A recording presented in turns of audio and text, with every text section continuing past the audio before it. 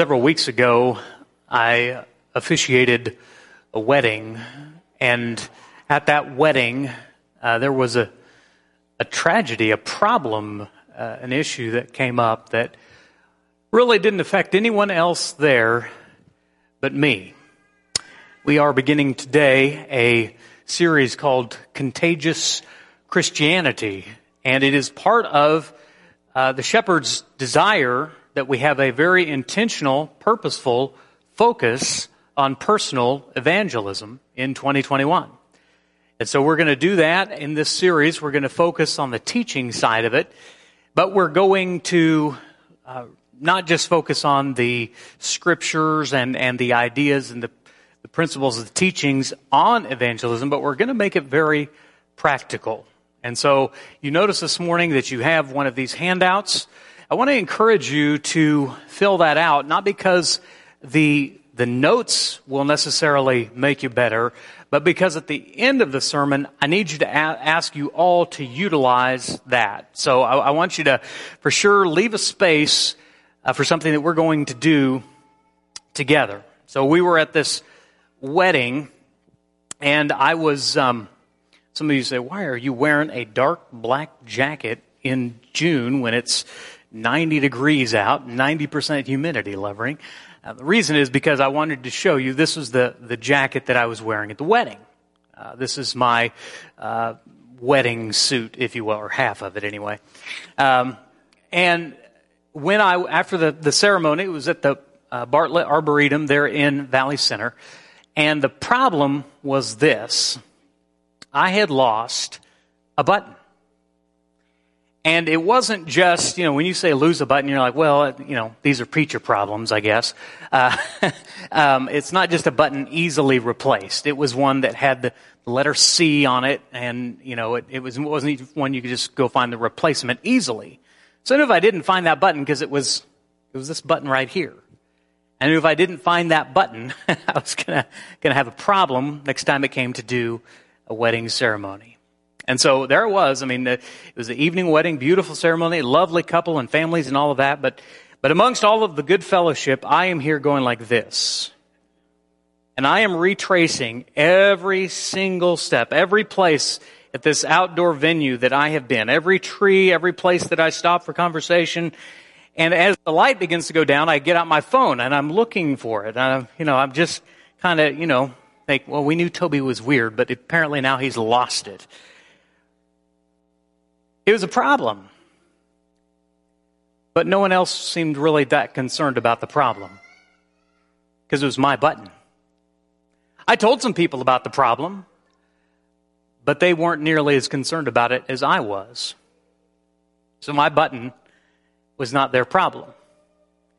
It bothered me. I knew that if I didn't find this button, it was going to come up. I was going to have to replace the suit or the jacket or in some way find a button with the letter C. Now, why the button has the letter C, I have no idea other than C, it's a button. I don't know. That's all I got. Before I left the venue, you need to know I did not find the button. But I asked the steward in charge of the venue, and she handles lots of outdoor weddings and things, and I said, hey, I have lost my button. And it's kind of important if I could find this button. If you see this button as you're traveling, as you're looking through, as you're going along the path, or somebody picks it up and brings it to you. And I took this picture. Not of the button that I had lost, but one of the buttons here on my cuff. I said, here's what it looks like. Please keep an eye out for the button. So she agreed to do so. Before Jesus left this world, he left instructions about some unfinished business. You say, unfinished business? Are you saying the gospel is not sufficient? Didn't Jesus on the cross say, it is finished? That's true. In the salvation, the redemptive work of God was completely and totally finished. But there was work yet to be done, and Jesus left instructions about the work yet to be done. And I want you to turn to Matthew chapter 28 for Matthew's account. Now, if you do not have a Bible of your own, I'll encourage you to take one of those brown pew Bibles in front of you. And certainly if you're a guest, I want you to take one of those Bibles and just not only use it during the sermon, but I want you to hold on to it. I want you to keep it as our gift, because we believe you'll be blessed by reading and studying God's Word. And there's no greater sound to a preacher's ears than the rustling of pages. Matthew chapter 28, these final instructions before Jesus left. Verse 16, now the 11 disciples went to Galilee, to the mountain to which Jesus had directed them. And when they saw him, they worshipped him, but some doubted. And Jesus came and said to them, all authority in heaven and on earth has been given to me.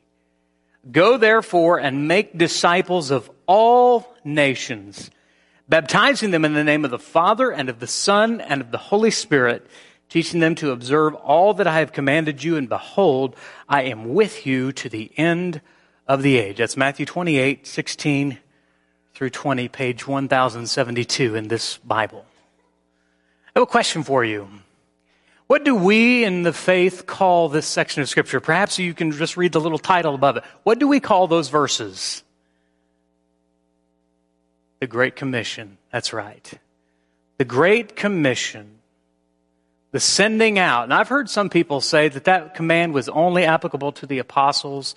It didn't apply to us. And I understand their well-meaning hearts, but that is absolutely incorrect. You and I would not be here if the apostles didn't fulfill that mission, and if those whom they sought out didn't continue to fulfill that Great Commission.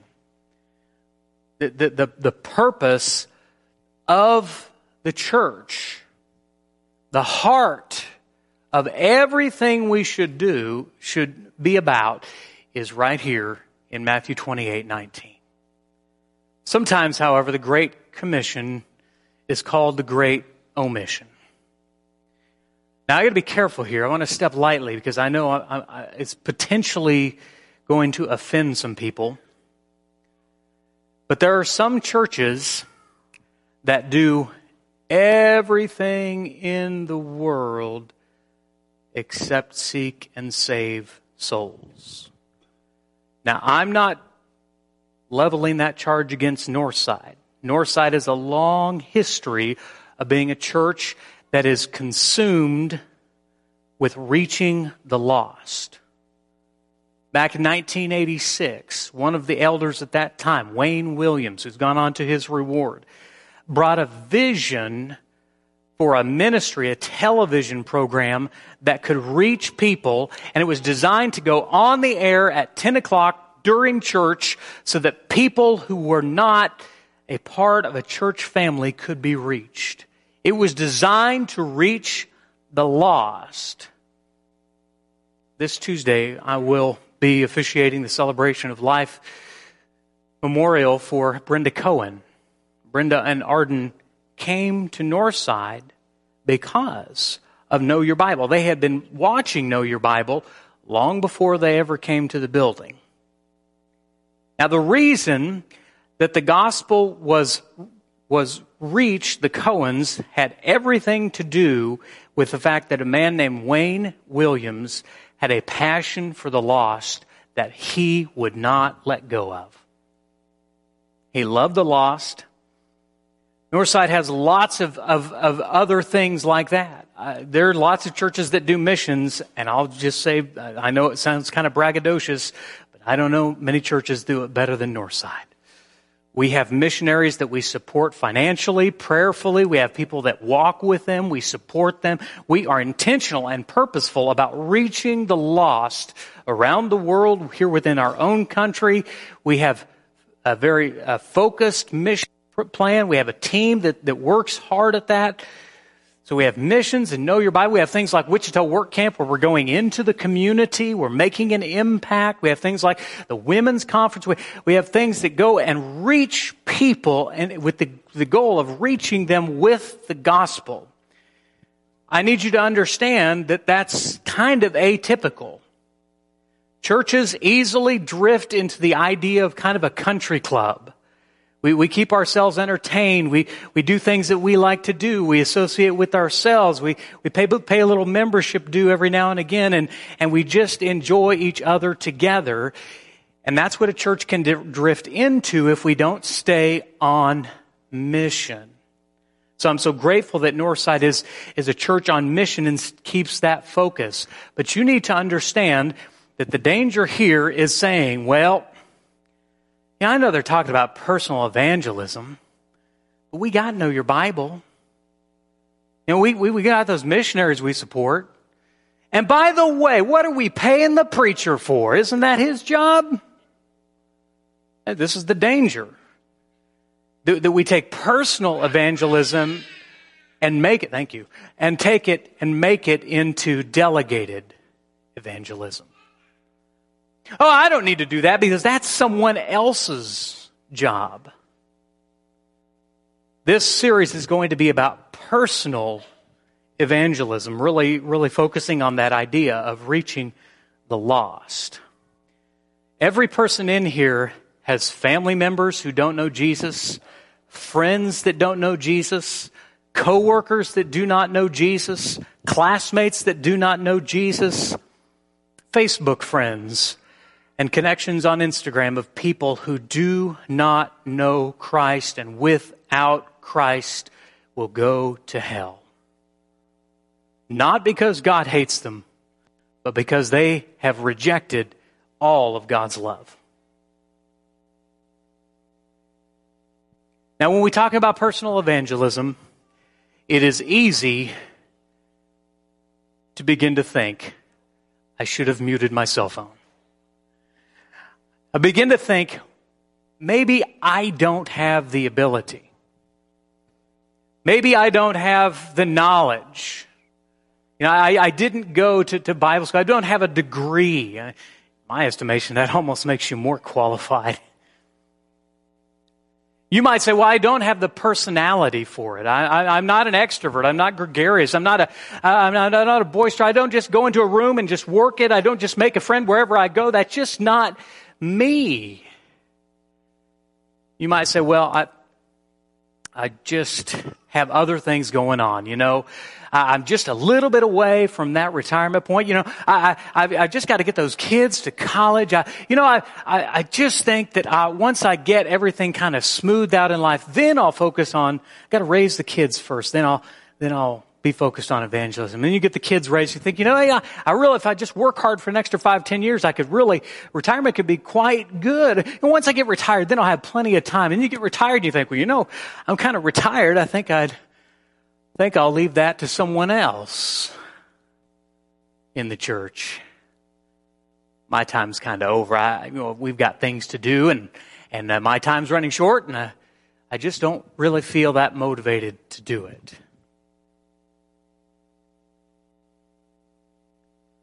If we're not careful, the Great Commission becomes a great omission. And the purpose of this series is to draw us back into that great mission which Jesus called every person of faith, from the original 11 all the way throughout the ages of history, to be on. Why do we have a Great Commission? Well, very simply, God loves the lost very much. It's the entire point of the Bible. And this whole book is about Jesus the Christ. So you ever ask yourself, well, why is it about Jesus the Christ? Because God loves human beings that much. Luke chapter 15, if you want to turn there, tells the story of lost people. Now, this is page 1122. We're in Luke chapter 15. We're not going to go do an exhaustive sermon series on these three stories, but I want to give you a view from 30,000 feet. In the beginning of the chapter, we get this note from Luke. Now the tax collectors and sinners were all drawing near to him, and the Pharisees and the scribes grumbled, saying, "This man receives sinners and eats with them." In this moment, this is what is the catalyst for Jesus telling three stories was the fact that Jesus, this well-known and beloved rabbi and teacher, this man who had done so much good, this man who taught in ways they had never heard taught, he taught with authority, this man who did miracles that they couldn't explain. Now, someone like that, the religious people wanted to listen to, though they didn't always want to hear him. And they heard him, but they began to be concerned that a man of Jesus' clear talent, clear ability, clear gifting from God was wasting it by hanging out with reprobates, by the lowest rung, by the people that they had written off, by the people that world at that time had said, these are the bottom of the barrel. You don't have to worry. The wrath of God is already on them. We don't even need to waste our breath teaching them the Word of God. Now, lest you misunderstand, because some people say, well, Jesus just liked to hang out with sinners. Jesus was just a good old boy, backslapping and just great, wonderfully okay with everyone's sin. He let the prostitutes keep prostituting. He wanted the tax collectors to keep cheating people. He wanted all those sinners to continue in their sin because he just loved them. And God just wanted to be chill with what you were chill with. And that's how Jesus loved people. And that's not at all why Jesus was with the lost. His heart was to bring them to redemption. To his very last breath. Imagine this now, the story of the two men on either side of Jesus, crucified as he was. One criminal chastising him, saying, you've saved everybody else, get us off these crosses. And the other one saying, listen, you and I, we deserve every bit of it. But this man, he's done nothing wrong. And somehow that criminal knew, somehow he knew who Jesus was and what he could do. And he said, Jesus, remember me. And what did Jesus do? He showed him mercy. Jesus loved the lost all the way through. These three stories are about three things that you and I don't easily associate with. The first is the story of lost sheep, a shepherd who has a flock of 100, seeks out the 1% that's gone off. And you and I might be tempted to write off that sheep, to say that wool is just down the drain, but not that shepherd, no. He loved the sheep. He loved it very much, and he left the safety and security, and he left the whole flock to seek the one. He told the story of a widow woman who had somehow lost, misplaced, I don't know how, but the only thing, her nest egg that she had to live on. And she turned that house upside down searching for it because it was of great worth. Not to anybody else, but to her. And Jesus reminds us that God loves the lost like the shepherd loves that one sheep, and he loves the lost like the widow loves those missing coins because of their great value. And he tells the last and most well-known story of a father who did such illogical, irrational, unexplainable, almost offensive things, all because of the love of his son.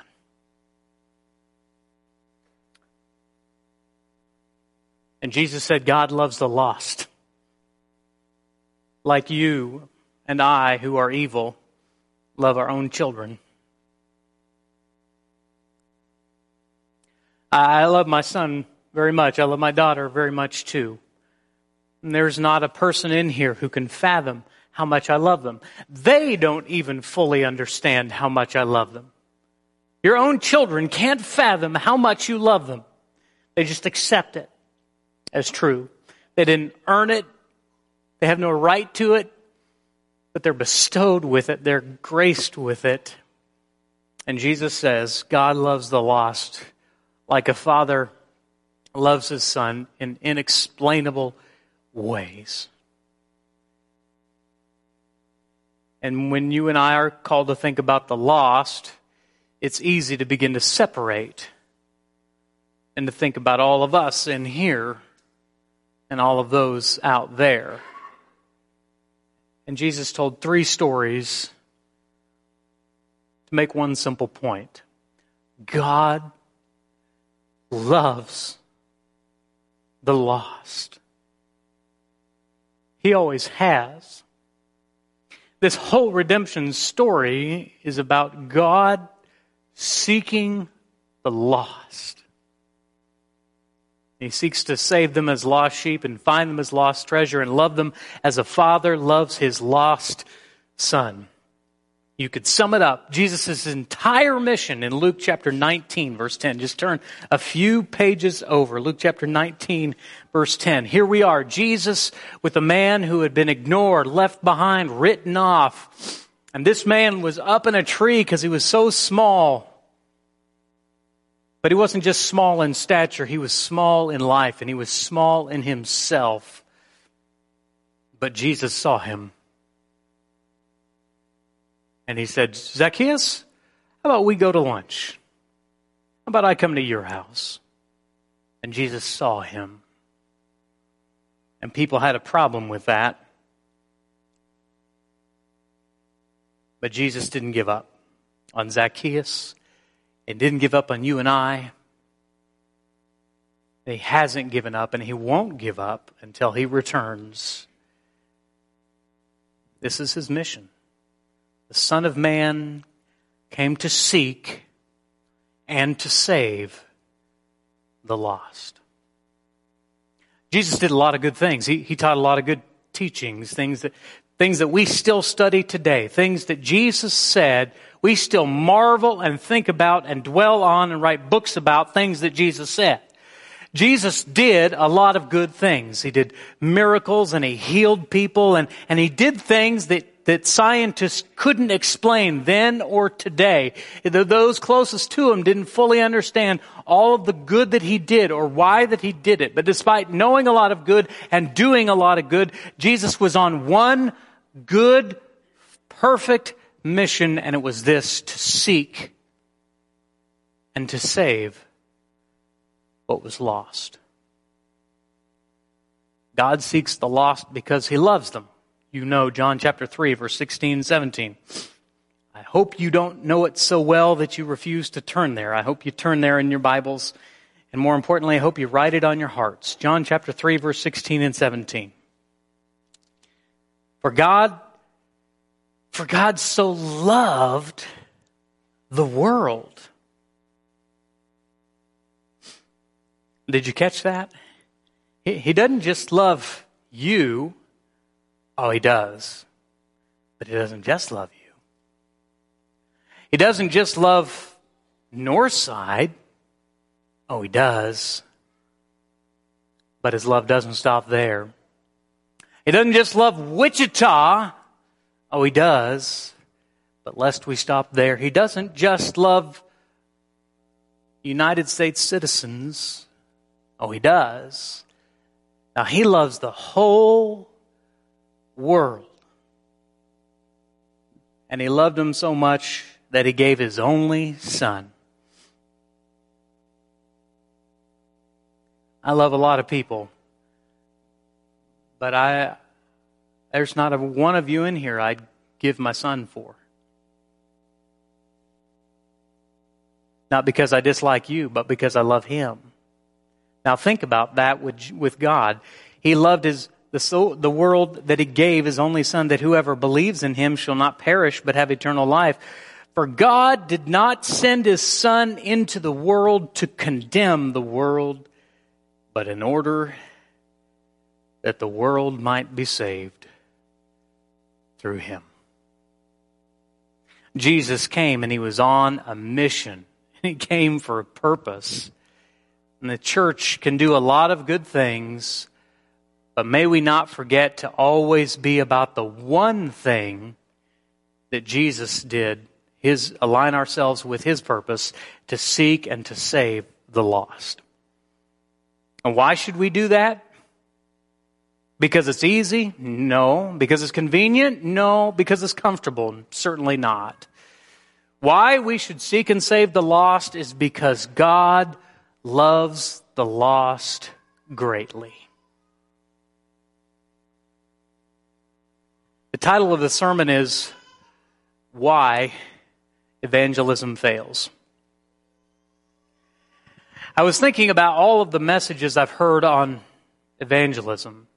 I was thinking about all of the Bible classes I've been to on evangelism. I was thinking about all the great speakers, orators, who just will convict you and tell you all these stories about people being led to Christ. You know, the Tulsa workshop used to be known as the Tulsa Soul Winning Workshop. The goal was to help encourage people to go after souls.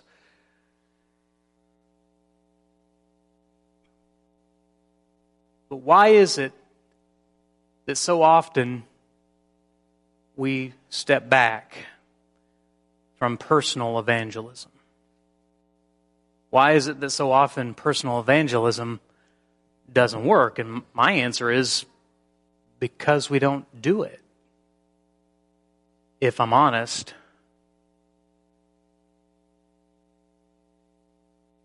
God's put a lot of people in my life, lost and saved. And I must confess to you that I don't love the lost like God loves them. I should tell you about my neighbor Steve. Well, he's no longer my neighbor. He moved a couple of years ago. We moved in our home where we live in now about 4 years ago. And the neighbor to the south of us was a man named Steve. He lived with his girlfriend, and they lived in the house next door. We would talk occasionally over the fence, but I never shared the gospel with him. We talk about all sorts of manner of life and all sorts of things, but I never shared the reason for the hope that I have.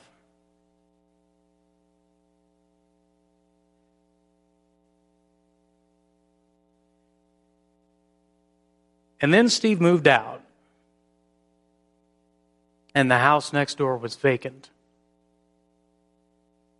And one night I was sitting on my bed and I was reading something on my phone, and my phone rang, and it was Steve, my neighbor, who wasn't my neighbor anymore. Hey, Steve, how are you? I figured maybe he wanted me to check on something in the house. You know how people call you and you instantly begin to think about what they possibly could be calling about. And so we talked, made a little chit-chat, and then it was time to get to the point of the call. And Steve said, you know, I'm going through a really hard time right now. You see, he and his girlfriend had broken up, and he was just devastated. And he said, I saw something you posted on Facebook, and he said, I was wondering, would it be okay if I went to church with you tomorrow? Sure, come on. We'll have a seat for you. We'll be right here. And so he came a few times, and this is not the part where I tell you he was baptized into Christ and now is preaching at a church somewhere. That's not what happened. Still think about Steve for one reason. And this convicts me to my heart. Steve had to ask me. He had to ask me, a gospel preacher.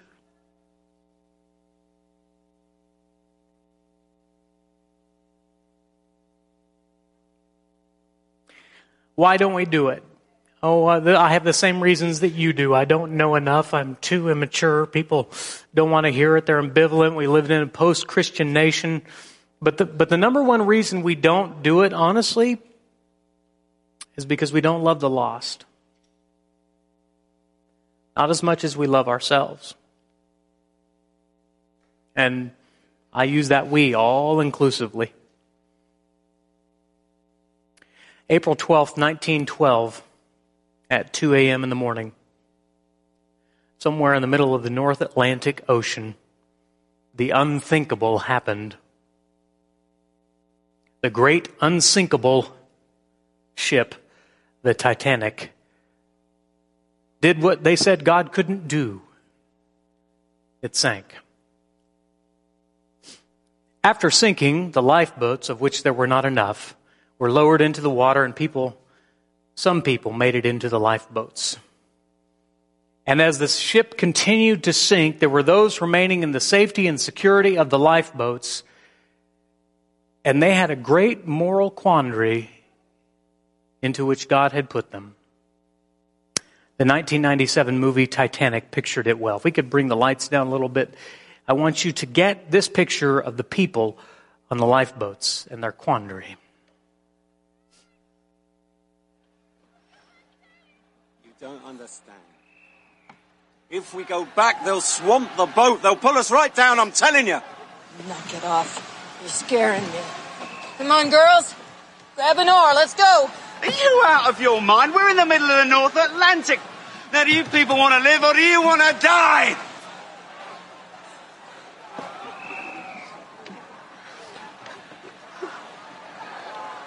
I don't understand a one of you. What's the matter with you? It's your men out there. There's plenty of room for more. Take this one. Now bring in your oars over there and tie these two boats together as well. Now make sure that's tied up nice and tight. Right! Listen to me, men. We have to go back. I want to transfer all the women from this boat into that boat right now, as quick as you can, please. Let's create some space over there. Move forward and aft.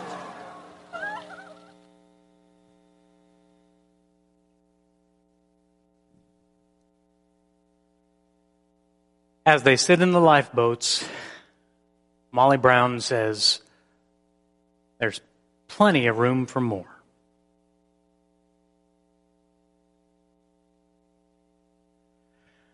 May God forgive us for having the attitude of many of the lifeboat passengers. So secure, so comfortable, so worried about what's the temperature in the room? Will there be enough parking today? Who's teaching? How long did the sermon go? God forgive us for the times or any time when I personally or us collectively have lost sight of the mission. Charles Spurgeon was a famous preacher. I have a few cards on my walls about preaching and verses about preaching and quotes about preaching, and this particular quote is one that I love, and he drives to the mission. He says this: "If sinners be damned, at least let them leap to hell over our dead bodies. And if they perish, let them perish with our arms wrapped about their knees, imploring them to stay. And if hell must be filled, then let it be filled in the teeth of our exertions, and let not one go unwarned and unprayed for."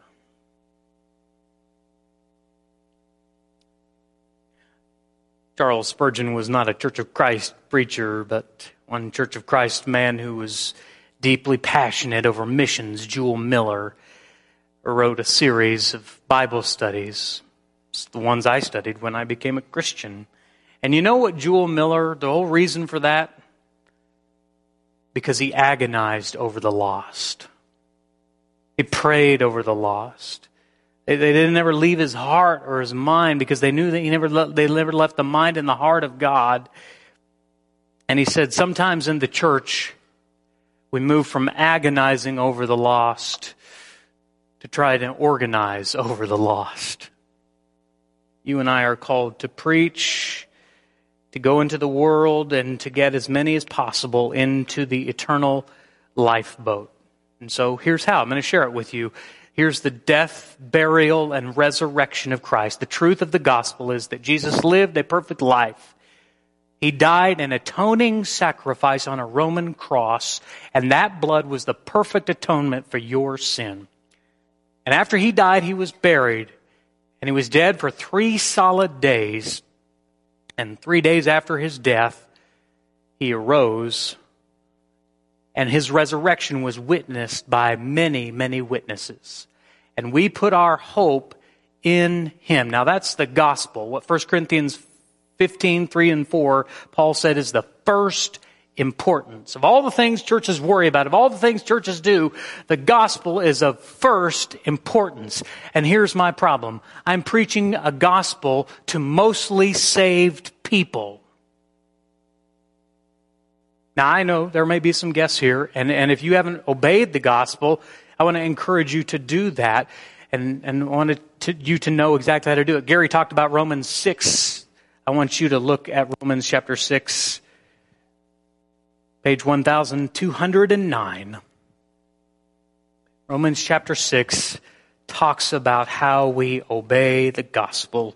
What shall we say then? Are we to continue in sin that grace may abound? By no means. How can he who died still live in it? Do you not know, verse 3, that all of us who have been baptized into Christ Jesus have been baptized into his death? We were therefore buried with him by baptism into death, in order that just as Christ was raised from the dead by the glory of the Father, we too might walk in newness of life. Offer an invitation most Sundays and most sermons, and this one is no different. If you have not obeyed the gospel, I'm not asking you if you believe it. I'm asking whether you've obeyed it. I'm not asking you whether you agree with it. I'm asking whether you've submitted to it. Have you obeyed the gospel? Paul was quite clear. Jesus was quite clear that there is no other way to the Father except through him. And the only way into him through the gospel is by faith, repentance from sin, baptism into Christ. Now, baptism is not how you're saved. It is when you're saved. And if you are ready to do that this morning, we will gladly make that happen. But again, the problem is, most of that message goes to people who've been baptized for decades. Now, if you haven't responded, I want you to respond. But if you've already responded, may we then realize that we are in the lifeboat. And we still have a mission that God has us on. And so may we, wherever we go, be on mission. If Northside stopped doing every ministry and everything that we do and only did this thing, I'm convinced we would still glorify God. I'm not saying we should. I'm just saying we need to prioritize and always be on mission. Wherever you are, you have an opportunity. If you're in the lifeboat,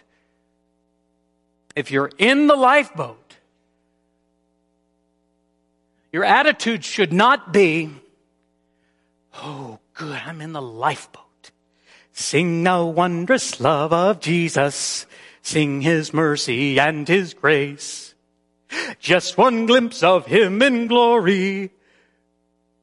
Will the toils of life repay? And we all sing together. When we all get to heaven, what a day of glory that will be. When we all see Jesus, we'll sing and shout the victory. And there's plenty of room in the boat. And there are people dying to the left and to the right, people that you're connected to on Facebook that do not know and that will not sing the glories of heaven or see Jesus if we don't get serious about inviting anyone that we're in contact with into the boat.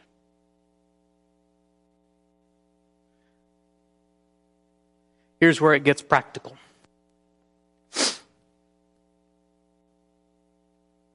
The first thing I want you to do is get out your handout.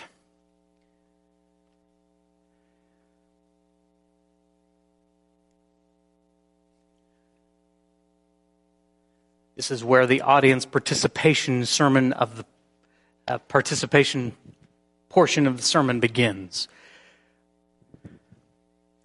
Here's the first thing I want you to do.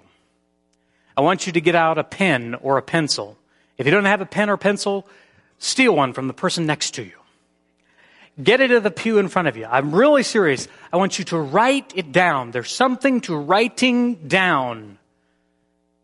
And I want you to make a list somewhere in this giant blank piece. If you got none of the verses, if you got none of the points, none of that matters as much as this list. Make a list of the lost. I mean people in your family that do not know Jesus. I mean people that you work with that do not know Jesus. People that are on your heart. People that are in your class at school when you go back in the fall. People that you work with. People that you're connected to on social media. I don't care. I want you to make a list. How long should the list be, preacher? No more than 5, but no fewer than 1. Go ahead. At this point, you should not be looking at the preacher. I have no further information to give you. If you're not making a list, my guess is you don't care greatly about the lost. Make your list. You got to write down a name. Could be a son. Could be a daughter. Could be a grandchild. Could be a neighbor. Could be a coworker. No more than 5, no fewer than 1. Anyone not in the lifeboat. I didn't say anyone not in the pew. I said anyone not in the lifeboat being Jesus the Christ. Now, for those of you who care about the lost and the mission of Jesus, you've made a list. Maybe it's not exhaustive, but you have at least one name on there. Will you join me? After this lesson, we're going to have a prayer. Rob Dops is going to lead that prayer. I want to encourage you each day this week to pray over the lost. And I don't mean lost in the general sense. I mean lost in the very specific sense of your list. Pray over each soul intentionally and purposely. If God decides to lead other souls to you, that's wonderful. But I want you to pray over these people. And third is, I want you to intentionally, purposefully love them intentionally. And again, I don't mean in the general sense. I mean, some point this week, you're going to send them a text or a message on Facebook that says, hey, how can I pray for you? I've been thinking about you, and I've been wondering, how can I pray for you this week? Maybe it's serving them. You know that their yard's overgrown. It needs to be mowed. They don't have time. They're very busy. You just go over and mow it and say, I've been thinking about you, and I just wanted to serve you in some way. Send them a card. Send them a message. If you need more practical ways to show how to love, Romans chapter 12 gives you a whole list. But I want you to love the lost. Okay, that's it. For this week, that is our practical, personal evangelism. And I want you to take that seriously because God wants us to take that seriously. About a week after I did the wedding, I got an envelope in the mail.